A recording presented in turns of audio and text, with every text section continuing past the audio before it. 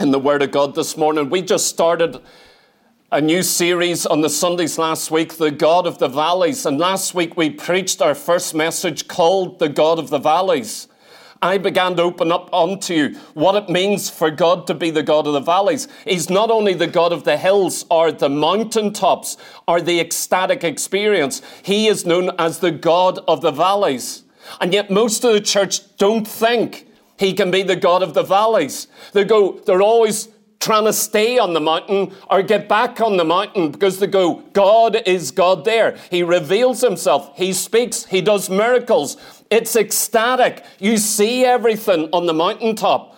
But surely he's not the God of the valley. We've already seen, and I've laid in that foundation last week, he is the God of the valleys. And we're going to deal with some of these valleys along the way. I'll be away for 2 weeks, but I assure you, I'll come back and just carry on from where I left off. But here this morning, part 2, and this is my message, the valley of the shadow of death. Reading from Psalm 23.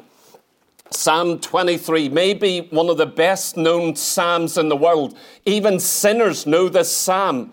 I would dare say there's maybe no other portion outside of John 3:16 that is memorized and known. In fact, I would dare say maybe, and I could be wrong, but I think I'm right, maybe Psalm 23 is the best known chapter in the Bible. If John 3:16 is the best known verse, this psalm is known. It's known at funerals. It's known across our world. It's known by the old and by the young. And I guarantee there's people who never darken the door of a church and they could quote this to you almost word perfect. They've heard it so many times. They're so familiar with it. And yet, I actually believe that can be dangerous. Maybe you're more familiar with this psalm than any other, but yet you can miss the truth of it, the substance of it, the reality. And so we're going to embark on looking at different valleys that the Bible speaks about.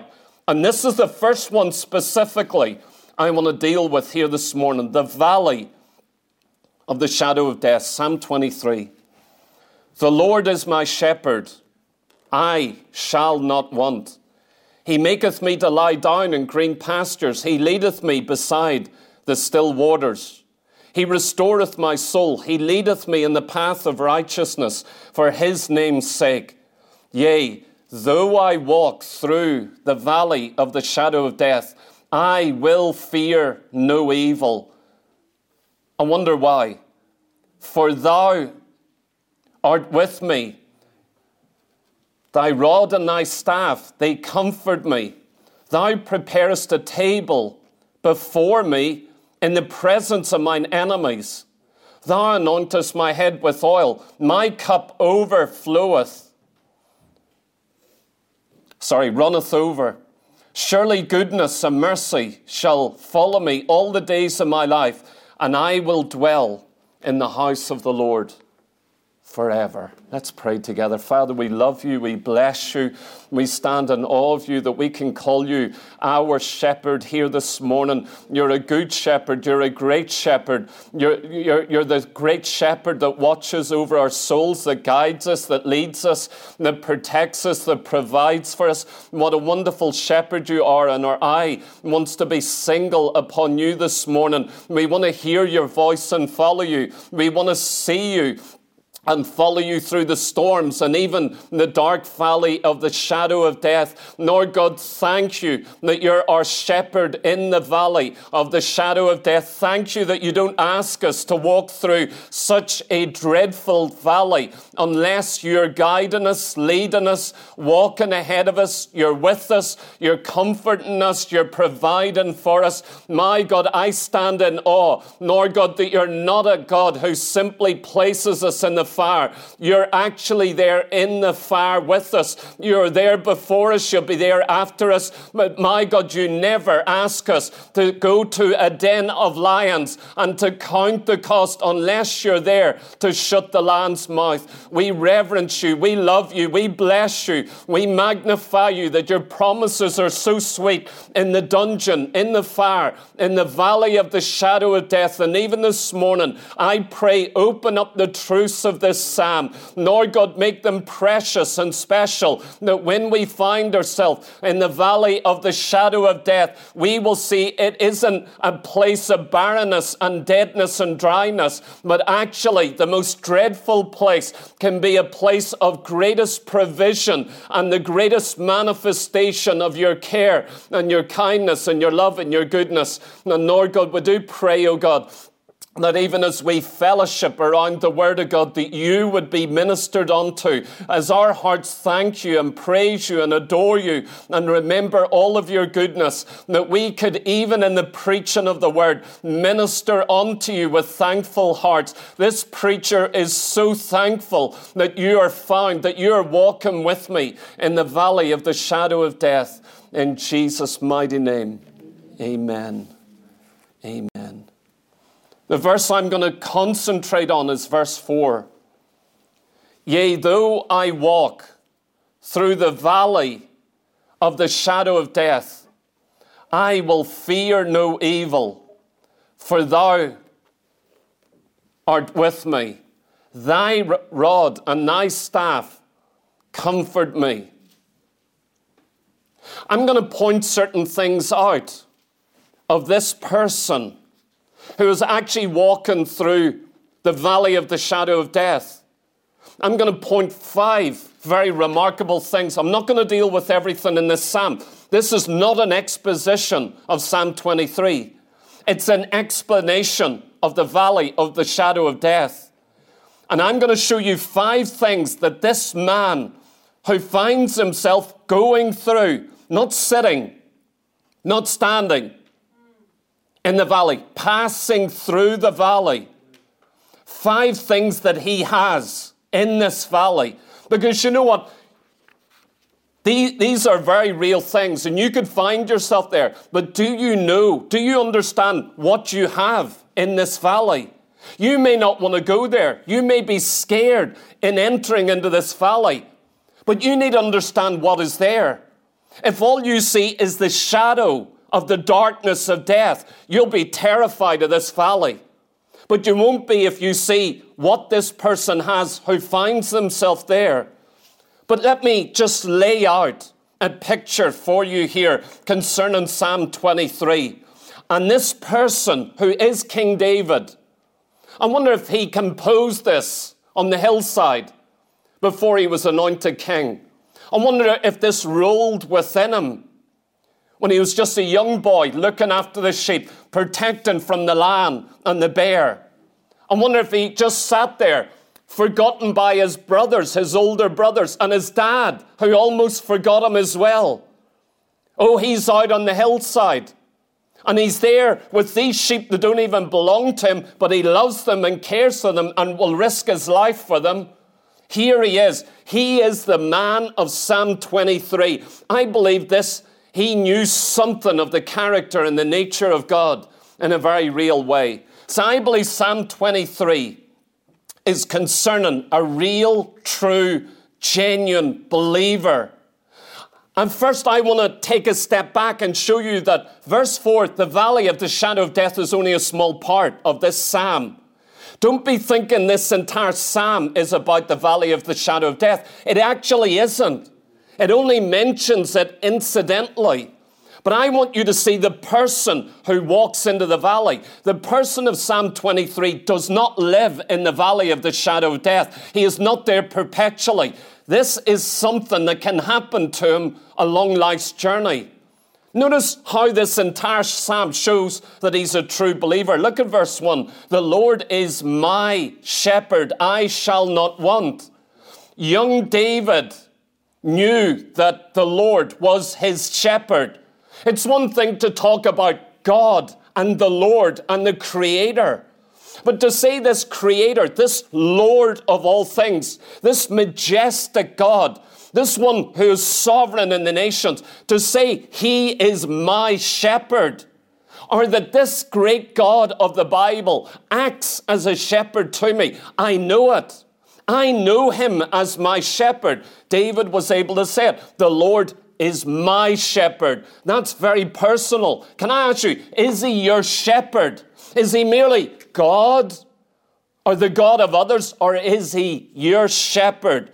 If you're ever going to experience the valley of the shadow of death, you better make sure before you get there that he is your shepherd, that he's the watcher of your soul, that he's guiding you and leading you and caring for you. Verse 2, he maketh me to lie down in green pastures. You know what a shepherd does? He leads you everywhere, every situation. He leads you into green pastures. You know, sheep will just eat and eat and eat if you leave them. Do you know sheep are colorblind? And remember, you're sheep as Christians. They're colorblind. They actually can't distinguish. They're not very wise in their eating habits. They have to be led into green pastures. That's why a shepherd goes, if they stay here, they're going to eat this ground barren. They'll destroy the ground. So that's why a shepherd moves them around, goes, let's move you over here. Oh, I want to stay with the truth of the love of God. Yes, you'll destroy that truth. I just have a revelation. He is love. He is grace. He is mercy. He is kind. I just read the Psalms.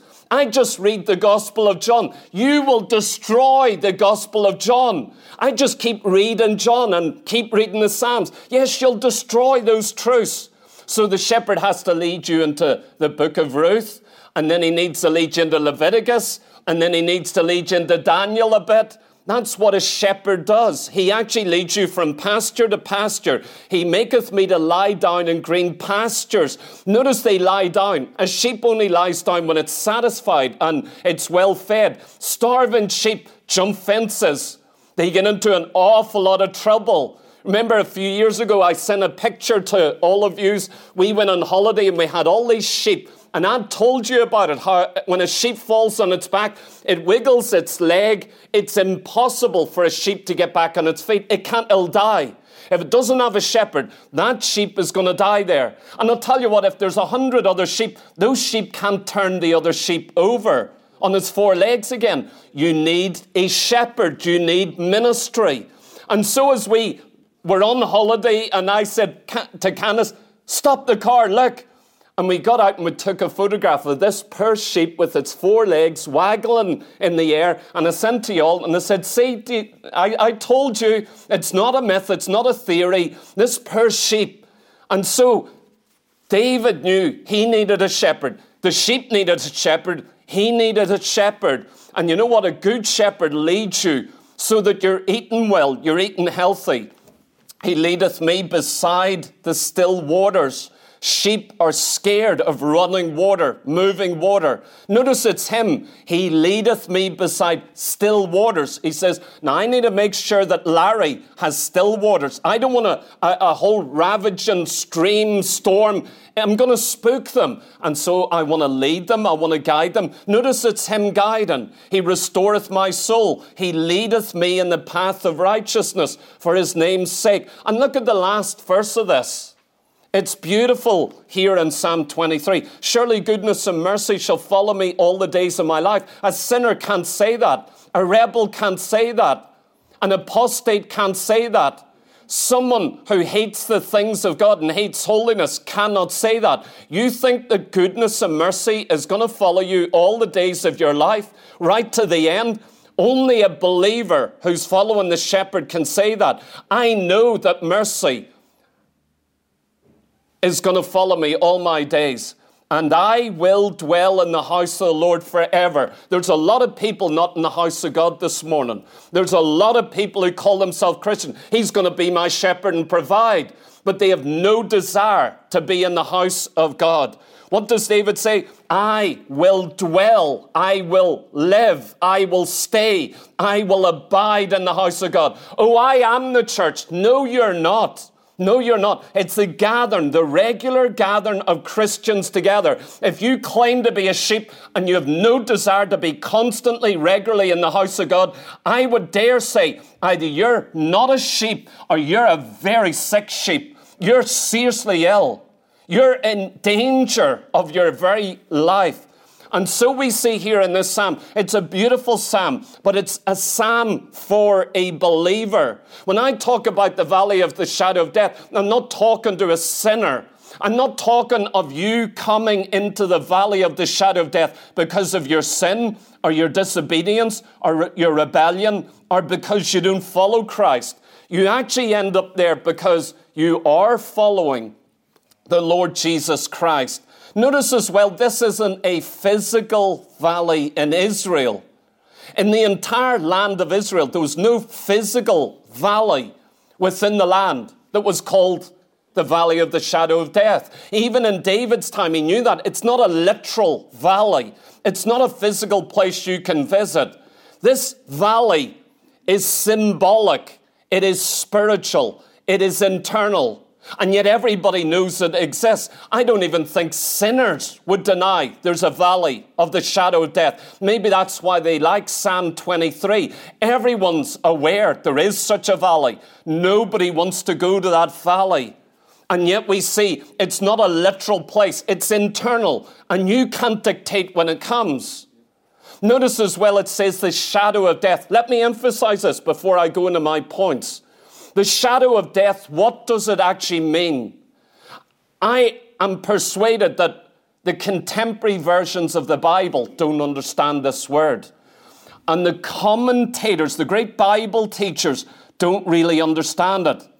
Because when you read the new translations, how they translate this word, and when you read all the great Bible commentators, you know what they try to do? They try to smooth this term down, the valley of the shadow of death. They say, oh, don't worry, it's only a shadow. Then why is he saying, I will fear no evil? They try to blend it down. They try to lessen its severity. They try to say, oh, it doesn't mean death. It just means darkness or gloominess or your worst trial. I disagree with that. I'm telling you what the greatest thinking on this verse is, and I utterly disagree with them, as I often do. You see, the shadow of death, some have said it's only a shadow. The shadow of a dog can't bite you. The shadow of a sword can't pierce you. Neither can the shadow of death harm you. That's a wrong understanding of this. I want to tell you, this shadow is very serious and extremely dangerous. It is a dark, dark time that can come to a genuine believer. It is a shadow. And notice, death is very real. Death is a very real thing. The death spoken of here actually casts a shadow to fall out over you, a darkness, a gloom. This word, shadow of death, the Hebrew word, is used 18 times in the Old Testament. The same word that's used in Psalm 23 and verse 24. It can mean darkness. It can mean deep darkness, deep shadow, shadow of death, thick darkness. But I believe this term is the correct translation. Shadow of death, the valley. A valley that you walk into that's filled with the shadow of death. It literally dominates it. Don't try to understand this term by looking at the Hebrew etymology or meaning of the word. I learned how to be taught by the Holy Spirit. Some great Bible teachers who know their Greek and Hebrew don't know to do this. Do you know how you get the Holy Spirit to teach you? You actually go to that Hebrew word and you look at every single reference, all 18 times. And as you begin to read them and look at the context, you get the mind of the Holy Spirit. You don't get the etymology of the word and take it out and say, I know it doesn't mean death. It means just a dark shadow. Oh no, you need to go to all 18 verses. And as you begin to read those 18 verses, you go, now I know what the shadow, the valley of the shadow of death in Psalm 23 actually is. I have a full understanding. Listen, out of 18 times this word is used, 10 times this term is used in the book of Job.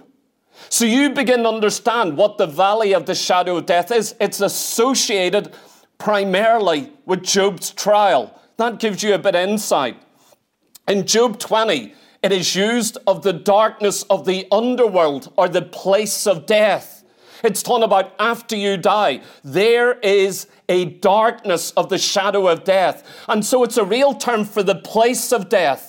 especially those in the Old Testament. When you died, that place you go to, the afterlife, when you die, when you depart this physical life, that was a place of the valley of the shadow of death. It was the shadow of death.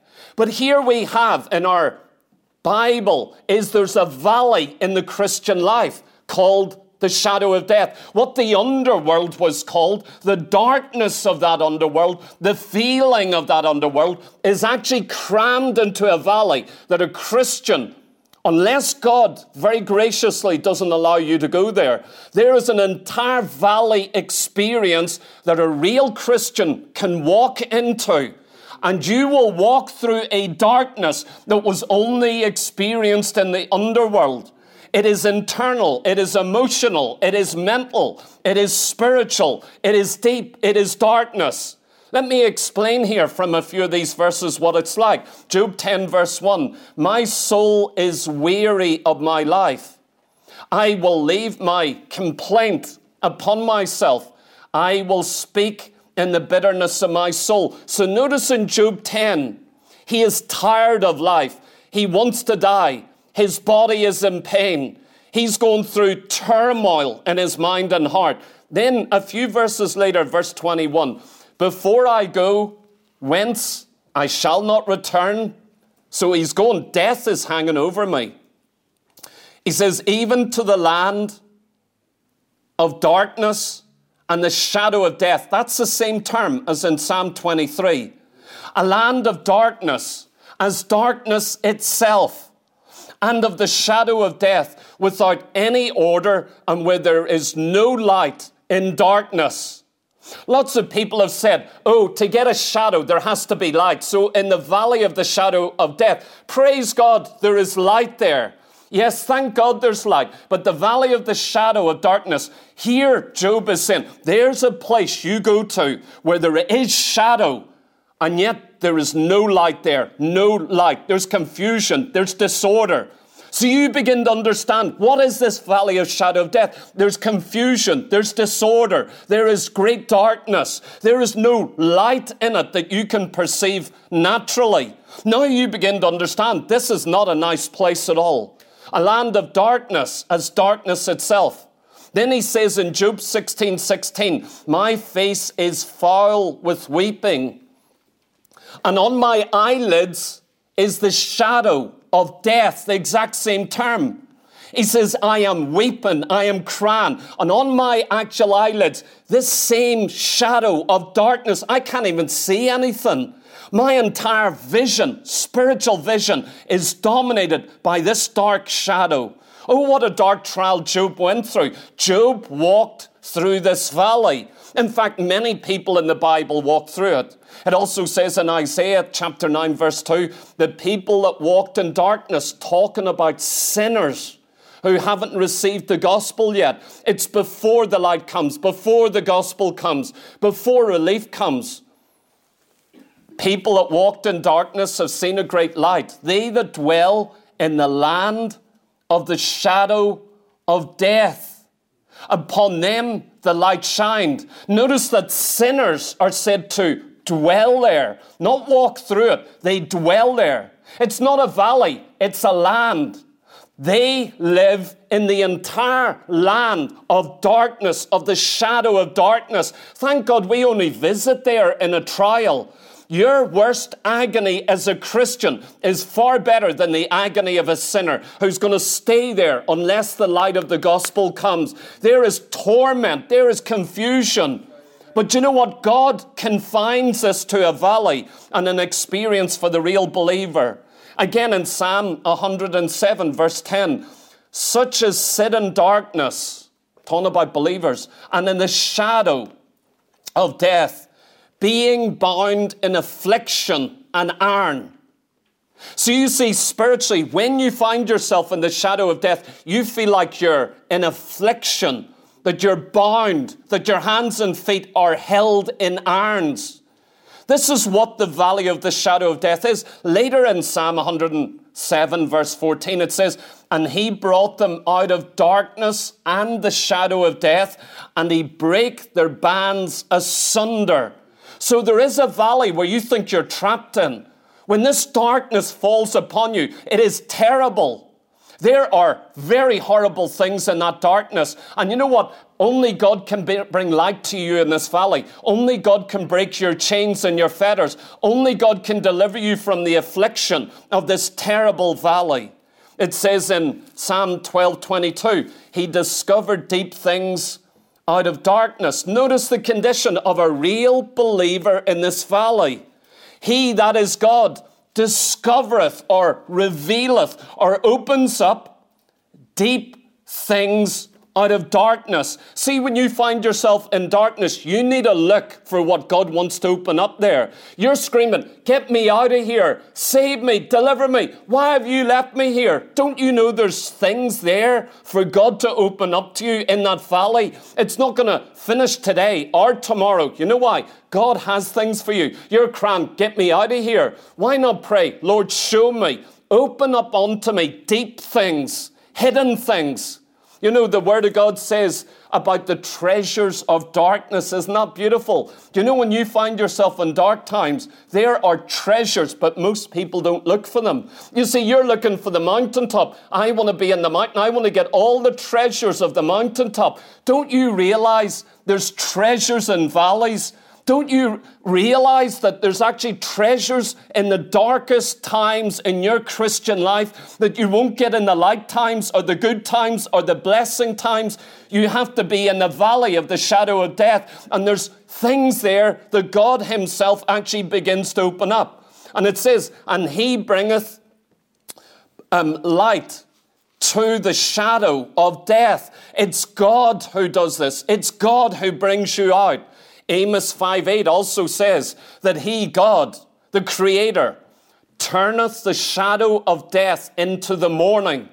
So notice how God's hand is upon this valley of the shadow of death. It is a very dark, horrible place. No one wants to go there. Do not pray for this, I assure you. But when you find yourself there, God is in control. Do you remember this entire psalm? Lead me. What's David praying? Lead me by still waters. He's praying this. He's thankful for this. Lead me in paths of righteousness. But suddenly he says, God is leading me through the shadow of death. So you can see someone who is walking or being led by quiet waters, being led into righteousness, is also the same person being led by the same person into the valley of the shadow of death. If you find yourself in the valley of the shadow of death and God is your shepherd and you are a sheep, do you realize you've been led there? I didn't put myself in the valleys I've walked through in my lifetime. It wasn't through sin or my foolishness or being reckless and saying, give me this valley. You see, I haven't heard people cry out and say, give me this valley. I want this valley. No, we're like Caleb saying, give me this mountain. Give me Hebron. I can understand that. I've yet to hear anyone in a prayer meeting pray, oh God, I want to possess the valley of the shadow of death. Lord, will you please lead me into the valley of the shadow of death? You see, this verse 4, what does it say? Yea, though I walk through. He's not praying this. He's praying to be led by still waters. But he does not pray, lead me into darkness. He says, but along this journey, as I walk with God, and as he's leading me, yea, though. In other words, if it happens, if God should see fit to lead me into this valley, then, Lord, I will fear no evil. And so we see that this is an experience that God watches after. A dark path can still be a led path. When we get into the valley of the shadow of death, we go, God, where are you? Lord, I've lost you. Lord, why am I here? Lord, something has gone wrong. How do you know it's not perfectly, absolutely in the will of God?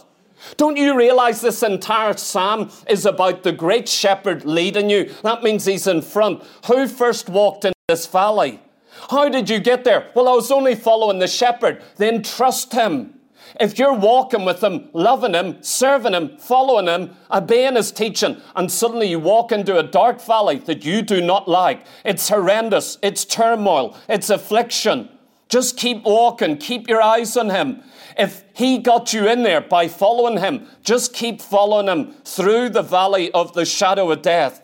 You cannot lead yourself. You certainly wouldn't want to put yourself there. It says in Jeremiah 2:6, the Lord that brought us up out of the land of Egypt, that led us through the wilderness, through a land of deserts and pits, through a land of drought and of the shadow of death, a land that no man passed through and where no man can dwell. So we see in Jeremiah 2, he's talking about the 40-year wilderness. God led them through wildernesses, through the valley of the shadow of death.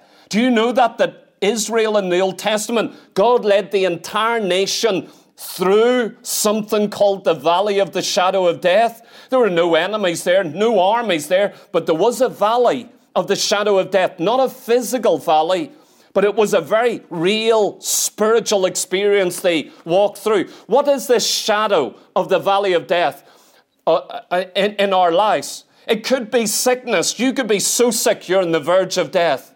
And we've had to be familiar with that. It could be old age and going, now I don't know when I'm going to die. It could be serious danger. It could be the loss of your wife. I am walking under the shadow of the valley of death this morning. You know why? Losing Candace, though she has gone, the shadow of that death actually hangs over me. I'm having to walk through that darkness at this time. It could be some dark trial early in your Christian life. Or as you get deeper, God says, let's go a bit deeper here. In Pilgrim's Progress, John Bunyan writes about Christian on his journey to the celestial city, and talks about all the things he goes through. First, he went through the valley of humiliation, where he was greatly humbled. Then after that, he didn't get off scot-free. What happened? He got led straight into the valley of the shadow of death. There were some people on the journey as well who began screaming at him, don't go into it, don't go there. And he says, but if I keep following the Lord, I'm going to have to walk through this valley. They're saying, you're crazy, don't do it, don't go in that direction. But if following him puts me in a valley, then in a valley I will go, I can assure you. You see, it's diverse what this can be. I don't know what it is for you. I know what it is for me. I am now walking through a valley of the shadow of death that I've never experienced in 50 years, my entire life. I have never walked through anything like this. It's unknown territory. You know, until 3 years ago, I thought I'd seen everything, been in every valley of the entire Canaan land.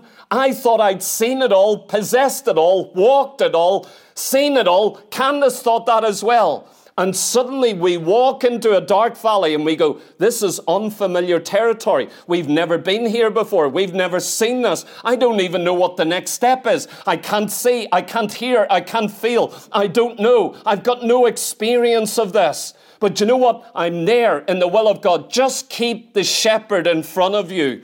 That is absolutely vital. As you begin to read your Bible, you read about men like Job being there, David, Paul, Abraham, and many others. And so I lay out for you the valley of the shadow of death. Let me give you my 5 points here, because although I want you to see the valley of the shadow of death could bring you to a place, a condition, not for one night, not for one day, maybe not for 3 days, but for a period of time. You don't know how long it is. You know, John Bunyan, he wrote, this valley was longer than all the others I'd ever seen. This is an unusual valley. It's a long valley, and I think it'll never come to an end. This week, as I was just praying and thinking, I thought, oh God, you brought me into a valley that has no end here. That's what I'm thinking. I'm overwhelmed. And when every valley I've been through in my life, it's got a finality. It's got an end. I come out of it. I go, she's not coming back. This particular valley has no end. I'm just telling you what I felt and thought. I'm beginning to pray and I go, this is an endless, until the day I breathe my last breath. I'll never see her again or hear her voice. This valley that I've been brought into, it has no limits, no depths. It has no boundaries on its darkness. I've never seen anything like this. But you know what? I'm wise enough in this valley not to trust my own reasoning. I go, keep your eyes on this good shepherd. He is a good shepherd, a kind shepherd, a great shepherd, a wise shepherd. I'm staying on his heels. Saints of God, I'm not going to follow men. I'm not going to follow myself. I'm following the great shepherd. Here's my 5 points. Number 1, his victory. This man that finds himself in the valley of the shadow of death. The first thing that you see about him is his victory. There is victory in this valley. Not many people that I've heard of in my entire life have talked about the victory of walking through the valley of the shadow of death. We talk about the terror of it. We talk about hating it, or we talk about the end of it. But what about the victory in the valley of the shadow of death? Look what it says in verse 4. And though I walk through the valley of the shadow of death. When you find yourself there, keep walking, saints of God. I will fear no evil. David is saying this before he's in the valley. Look at the entire psalm. He's not in the valley when he writes this psalm. But he must have known about the valley. He must have been there before. And he's also going, I could end up back in this valley.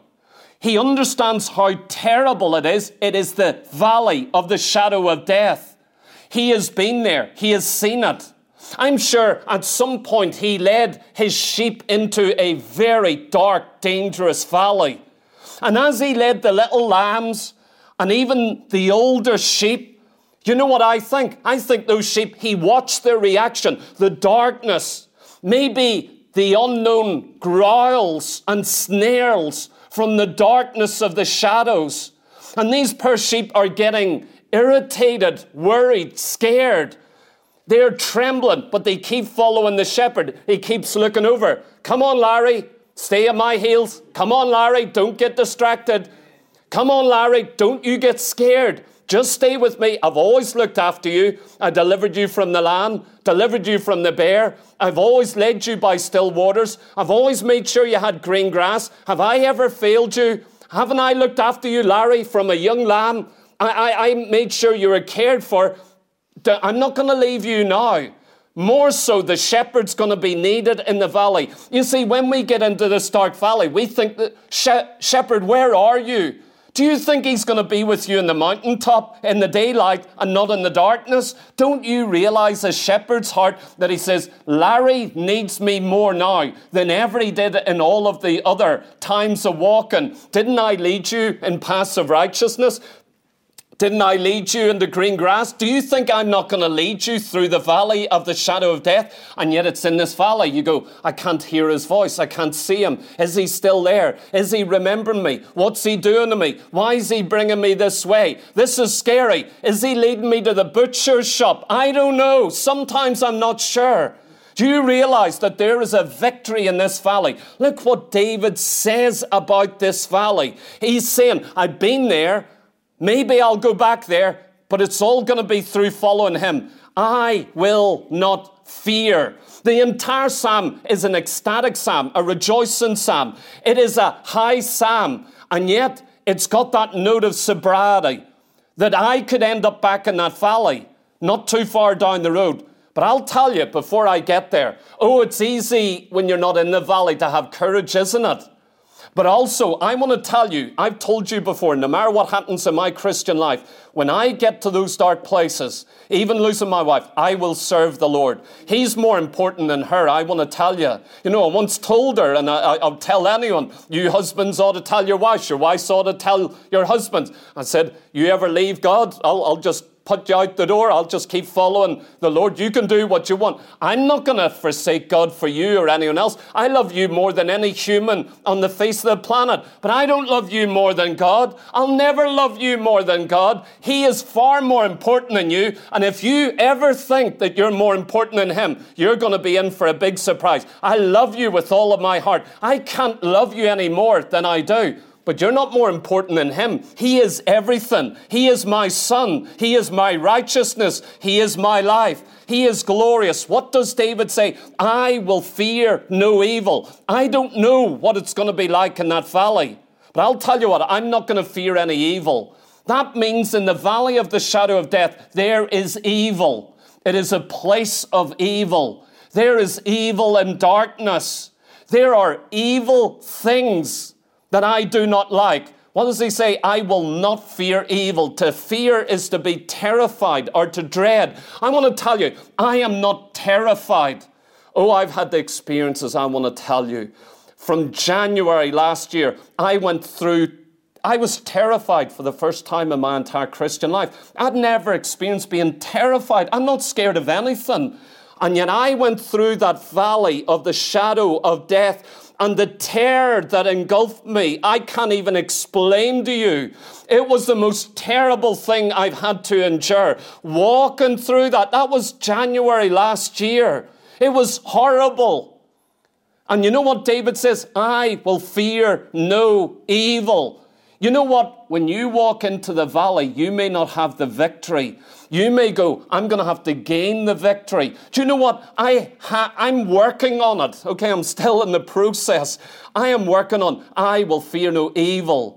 What did I say? It's the victory of the man that finds himself in this valley. You know what? I'm in a battle. I will stay here in this valley until I get the victory. I'm not here for no purpose. I'm in this valley. I am going to get the victory over fear. I am going to get the victory over this trial. I am going to keep walking after the shepherd. I can't trust any of my senses in this valley. And why does he say that? Why does he say, I will fear no evil? This is the reason. For thou art with me. Do you realize that's the key to victory in the valley of the shadow of death? You're there saying, I need to endure this. No, you need to get the victory. Oh, I'm here being dragged through. You need to get the victory. You need to triumph over fear. What this tells me is that the valley of the shadow of death is marked by fear, terrifying, disturbing, soul disturbing, mind disturbing fears. I don't know whether you've ever been engulfed by fear. It can be a terrible thing. Read of David and Paul and Abraham and these men. You know, Abraham, it says that he was engulfed by a darkness of thick, gross darkness. Do you ever know the dealings of God? Do you know the Bible says that God hides in darkness? Do you know he is actually dwelling in the midst of real darkness? I'm not talking about sin. I'm talking about dark, hard trials. God clothes himself in darkness. He hides amidst the darkness. You know why? Because saints are going to be there, and he'll be there to meet with them. That's the first thing about the sheep walking through the valley of the shadow of death. It's his victory. Psalm 23:4, it shows that David had a victory. I will fear no evil. I am going to overcome. I will persevere in the darkness. I had a call this week from a very good friend. He started explaining to me on the phone. He said, there's another couple I've been ministering with and dealing with. Their situation is a parallel to yours. His wife died after some 45 years or so of ministry and of Christian walk. He says their situation was such a parallel to you. And he started explaining it. I said, but here's the difference. That man who'd been married all those years has just been caught out going into his neighbor to sleep with her. He lost his wife, had a good testimony. And here in that darkness, he's made shipwreck of his entire Christian walk. And we were just talking about these. Don't tell me this isn't a dangerous valley. The valley of the shadow of death could be the ruin of you. If you do not get the victory in that valley, you are going to have to overcome sin, temptations. Nothing makes sense in that valley. Number 2, his comfort. He not only got the victory in this valley, he had comfort in this valley. Remember what I said? There are things in this valley you won't get anywhere else. If you don't visit the valley of the shadow of death, there's some things you will never have, some treasures, some insights to the character of God that you cannot get unless you go through a valley. It's only in the valley you get them. And so the second point, his comfort. It says again in verse 4, I will fear no evil, for thou art with me. Then notice what it says. Thy rod and thy staff, they comfort me. Notice that God has tools or instruments. Maybe you're so focused on God, the Good Shepherd, you don't see that he needs tools or uses tools or has instruments in his hand. When you know Jesus as your Good Shepherd, do you know what you see? If you look closely, don't be a scatterbrain. Slow down and begin to look at him. Why is he a shepherd? Well, he's got a rod in one hand and a staff in the other. And you know that rod and that staff, why does he have them in the valley of the shadow of death? It's for you to comfort you when you walk through the valley of the shadow of death. Notice the rod is different than the staff. They're not the same. They're two very different things. If you do a word study on this word rod, it's very interesting. What is a shepherd's rod? What does it look like? What is it used for? The rod is also, the Hebrew word for rod used here, is also translated a number of times for a king's scepter. You know that scepter? He holds something in his hand. It's the symbol of a king. And when he holds it out, it carries authority. He could hold it out and say, this man's going to die, or this man's forgiven. That king's scepter is the symbol of his royal rule. Well, you know what? A shepherd has a rod in his hand that's symbolic of being a shepherd. It's not a king's scepter. It's a shepherd's scepter. But what is the purpose of that scepter? If the king can put out his scepter and you die, or you're forgiven, or you come close, or you've got to get out of his presence by that scepter, what does the rod in the hand of a shepherd do? Well, we're told very clearly what a rod is for. When you go through all of these, you'll read in Psalm 89:32 that this rod is an instrument of correction. In Proverbs 13 verse 12, we read that it is a means of correcting a child. A rod in a parent's hand is a means of correction. You may say, I thought we're getting comfort here. Oh yes, this is comfort. Amen. You see, the Bible says that if God doesn't correct you, you're not his child.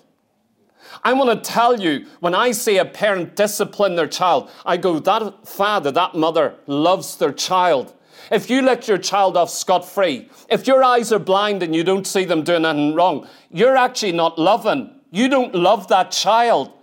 If your love is such, love is blind. No, it's not. No, it absolutely isn't. Love actually sees. You know, in this church, if I don't bring correction to you, you do wrong, and you go wrong, and I don't bring correction to you, I don't love you. If I ever sit you down and bring a rebuke or a correction or a warning or plead with you, you know what it means? I love you. I care. I'm a true shepherd. And you know what? I do have a rod in my hand. This valley of the shadow of death, people die in this valley. People get destroyed in this valley. People go into heresy in this valley. People fall into sin in this valley. And you know what? I've got a rod because I want to comfort the sheep. You know what a comfort is? You know when I say, he's going to correct me, he's going to keep me, he's going to warn me, he's going to hedge me in. This rod in his hand makes me feel secure. In Proverbs 22:15, Proverbs 23:13-14, all scriptures about a parent loving the child, using a rod to correct them. That's anathema in today's homes, world, society, and church. We don't believe in correction anymore. Then you're a bad shepherd. You're an apostate shepherd. You're a false shepherd. And you're a bad parent. You need to be wise in these days, very shrewd. But I want to tell you, the rod is a wonderful symbol. It also says, use the rod for a fool's back. That's the only thing that a fool's going to listen to. Fools don't listen to reasoning. Every fool I've met, they haven't listened to me when I reason to them. You need to use a rod. And I certainly don't believe in using rods, okay? Proverbs 29:15, the rod and reproof give wisdom. How's a sheep going to get wisdom in the valley of the shadow of death? They need to be reproved, corrected. The rod needs to be there. Do you realize that's how wisdom comes, is through the rod of correction? We also read in 1 Chronicles 11:3 how a man called Benaiah came with a rod in his hand and took the beam out of an Egyptian giant and defeated him with his rod. So the rod isn't only for discipline, it's to fight the enemy. And this is what you find with a rod. When I'm a sheep following the shepherd and I see his rod, it's not only for my correction, it's for my defense. If a lion comes, if a bear comes, you know, the instruments of a wise shepherd isn't only a slingshot, it's a rod. That rod can defeat an Egyptian giant, but also it can defeat any enemy in this valley of the shadow of death. If I'm a sheep and I'm watching my shepherd, he's got a rod in his hand, I feel so secure. What a wonderful shepherd he is. The word rod here is also translated into our English 140 times tribes. So in the Old Testament, when it talks about the tribe of Benjamin, it's the word rod. This is very, very strange indeed. But listen, the rod in the hand is 34 times, but tribes 140 times. So there's a lesson here. Psalm 74, verse 2, remember thy congregation, which thou hast purchased of old, the rod of thine inheritance, which thou hast redeemed, this Mount Zion, wherein thou hast dwelt. Do you see that God's people is called his rod? The entire gathering of God's people is called his rod. God uses his people, his spiritual people, his gathered people as a rod. If you're a sheep in the house of God, do you realize the entire people of God are God's rod in his hand to comfort you, to help you as you walk through the valley of the shadow of death? I'm not making things up here. It's in the text. It's in the teaching of Scripture. But there's not only a rod, there is also a staff. You know, it talks in the Bible, the whole staff of bread was broken. Isn't that an interesting term? That means the staff is a symbol of provision. The staff is a symbol of support. A shepherd uses a staff to lean on, to carry, to hold. So he doesn't only have a rod to fight with or to correct with. It also says in Ezekiel 20, it says, you bring the sheep in under the rod to bring them into covenant. You know, that's how you identify real sheep, is they come under the rod.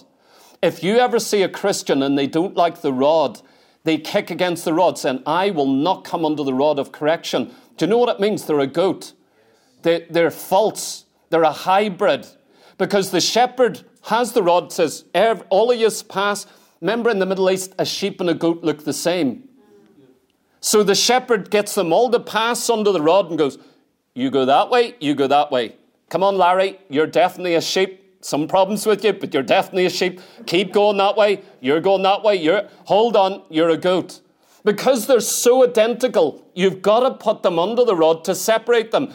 But the staff is something very different. You begin looking at this word staff in our Bible, and you'll see the staff is a thing of provision. It is also a thing to rescue the sheep when they get in trouble.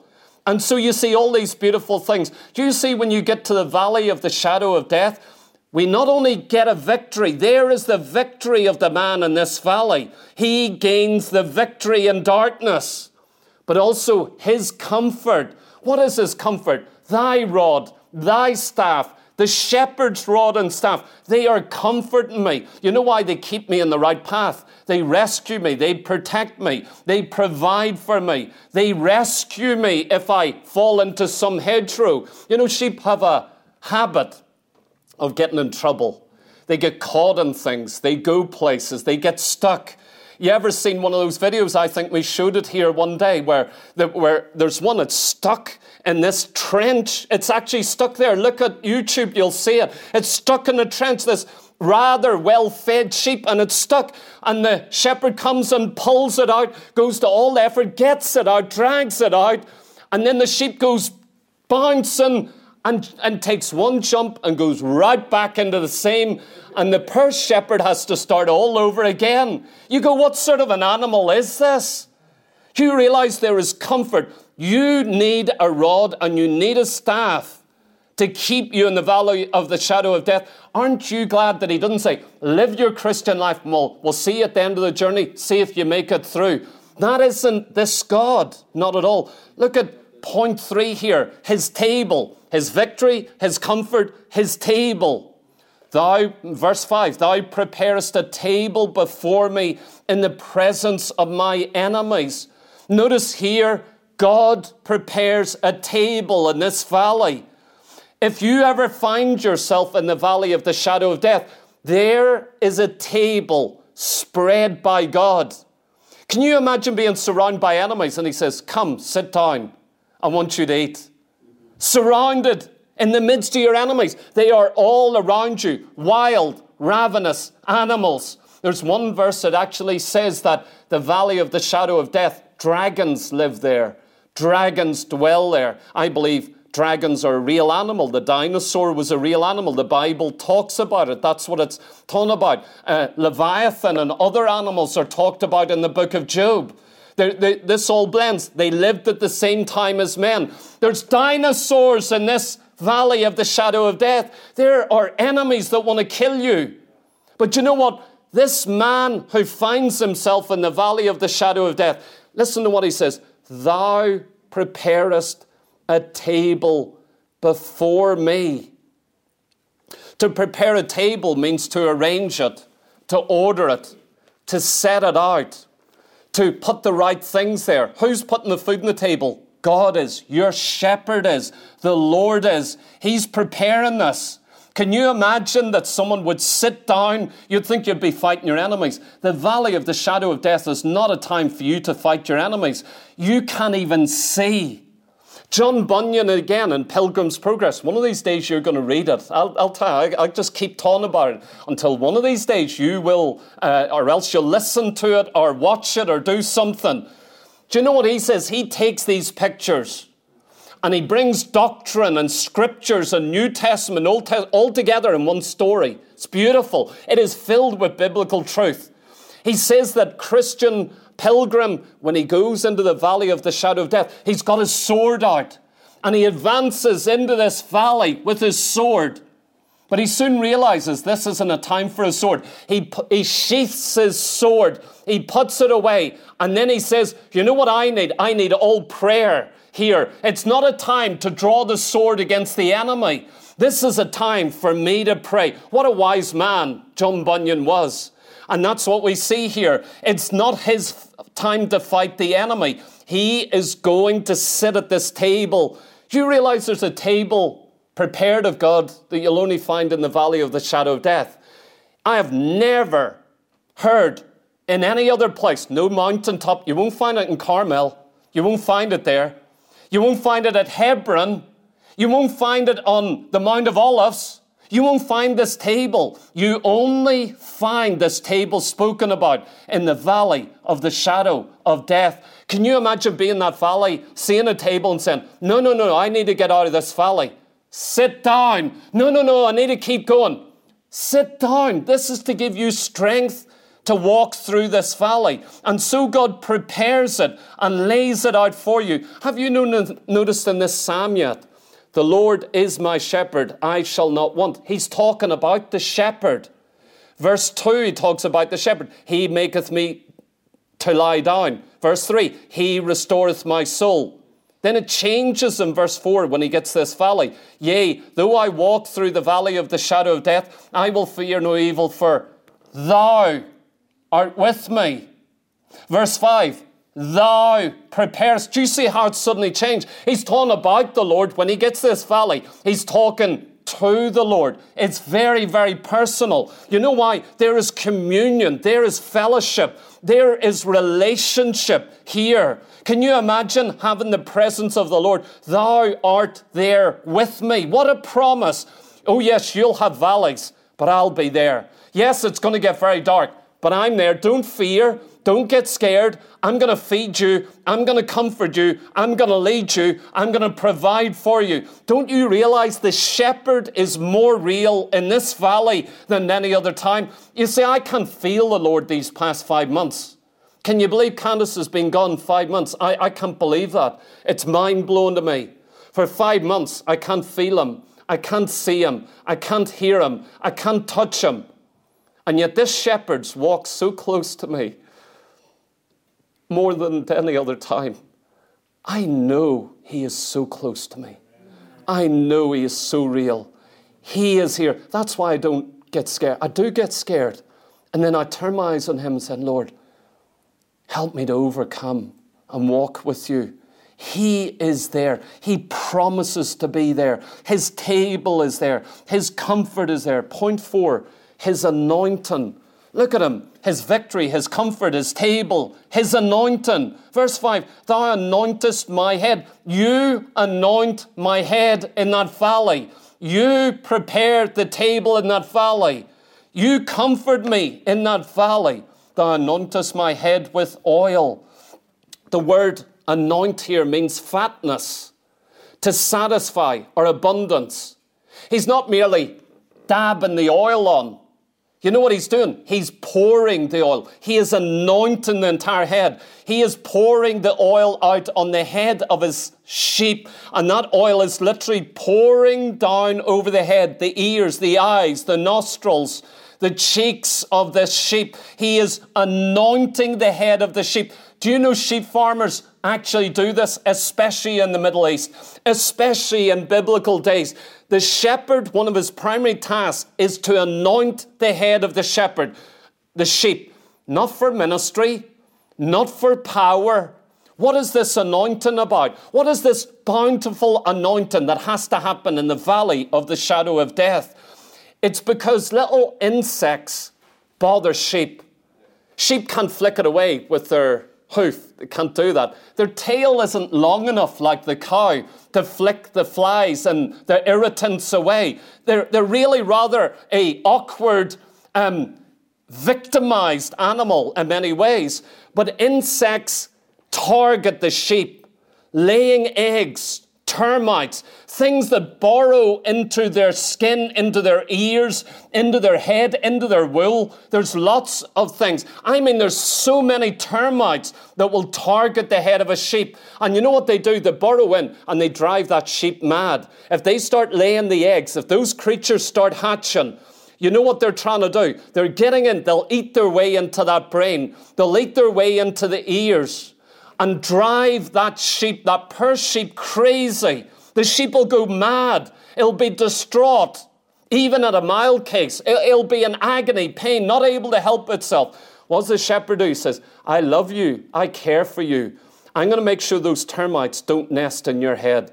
I'm going to make sure that you're not being irritated. You're walking in the valley of the shadow of death, and he doesn't want you irritated with things. You know what? He wants you to have a clear mind, a pure mind, an accurate mind. You know what he does as well is cut them. You know what sheep do? They butt heads. Have you ever seen sheep butt heads? Especially the older ones. The older they are, the more they know, the more experienced, the more likely. Boo! And then the young ones who think they're big and think they know everything, they go, I'm taking over. Boom. Do you know sheep can get cuts? So the shepherd comes and goes, there's been a wee bit of conflict between Larry and Tomo over here. I'll come in the back of this and I'll start anointing their heads. I'll start ministering to them. I'll start healing the wounds. And you know what? I want to keep the whole sheepfold moving beautifully together. If there's something wrong, I want to be right there when that happens. I want to come right in and begin ministering the oil of the Holy Spirit to bring healing, refreshing, deliverance. That's his anointing. His victory, his comfort, his table, his anointing. Last of all, his cup. There's many other things in this psalm. But you know what I'm showing you? How terrible the valley of the shadow of death is. But I want you to see what is in there for the real Christian. You know, most people only see the darkness, the terror, the dragons, the awfulness. Don't you see the victory in this valley? There's a victory you can only get in this valley. It is found in this valley. There is comfort that you'll find in this valley. There is a table in this valley. There is an anointing in this valley. But last of all, and I'm going to finish briefly with this, his cup, verse 5, my cup runneth over. My cup runneth over. In the valley of the shadow of death, who would have thought that you can have a cup that floweth over. Not on the mountaintop. Oh, I thought my cup overflowed on the mountaintop. I don't remember that verse. I can't remember reading it. Maybe you can show me. But I can show you Psalm 23. You're walking through the valley of the shadow of darkness, of death, of gloominess, of terror, of feeling like you're chained in irons, of your soul is in affliction. Your eyes are crying tears. It feels like you're in hell. But your cup overflows. You know why? Because the shepherd is there and he's providing for you. He not only lays a table, but he is watching over your cup. He doesn't just fill your cup in the valley. Do you see how he bountifully provides? He's pouring in. I mean, just look at it. You've got your cup there. More. He's just pouring. Okay, you can stop now. I'm just pouring. You're in the valley. You're in darkness. You're fighting against fear. And you know what? He just keeps pouring and pouring and pouring and pouring. You know what a cup is for? Refreshment, to satisfy your thirst. You can walk through the darkest valley in your entire life and you will not be in a famine. You will be well fed. You'll be well watered. You'll be satisfied. You're going to find a freshness there. Saints, I am in the valley of the shadow of death. I am feasting like a king. I want to tell you. I tell you what, I'm feasting at a king's table. He has prepared the table. He has laid it out. He has anointed my head that I don't go crazy. I could lose my mind. You know what? I'm amazed. I'm looking at these 5 months ago. First of all, I'm amazed I didn't die physically. I thought I would. Then I thought I'd lose my mind. I'm amazed I still have my mind. I go, Lord, why haven't I had a mental breakdown? Why haven't I collapsed? Why aren't I exhausted this morning? Now I'm saying, boy, this cup is overflow. I have to keep drinking. It'll go everywhere, all over. So I'm trying to keep up with him. And he's just pouring in the water. And I'm just trying to drink this. He's forcing me to drink. And it's bountiful. It's full. Saints, are you in the valley? Do you need your soul refreshed? Come and drink at the Master's cup. He has a cup provided for you. He has a rod and a staff that's comforting you. He is anointing your head. He is walking with you so you don't need to fear the evil. You may not have realized all this is in the valley, but you don't get it anywhere else. It's in the valley. Maybe next time that you face the dark time, find yourself in the valley. You go, you know what? There's 5 things I've got to find before I get to the end. This may last a week or a month or a year. I don't know. But there's 5 things I'm going to find. I'm going to find victory in this valley. I'm going to come to appreciate his comfort. I'm going to sit at a table prepared for me. I'm going to have his hands on my head, anointing, healing the wounds. And I'm going to drink from a cup that he keeps bountifully full, fresh, clean, beautiful, sweet water that is provided by the Good Shepherd. Please stand with me. Thank you, Lord Jesus. We love you. We bless you. Let's thank him here.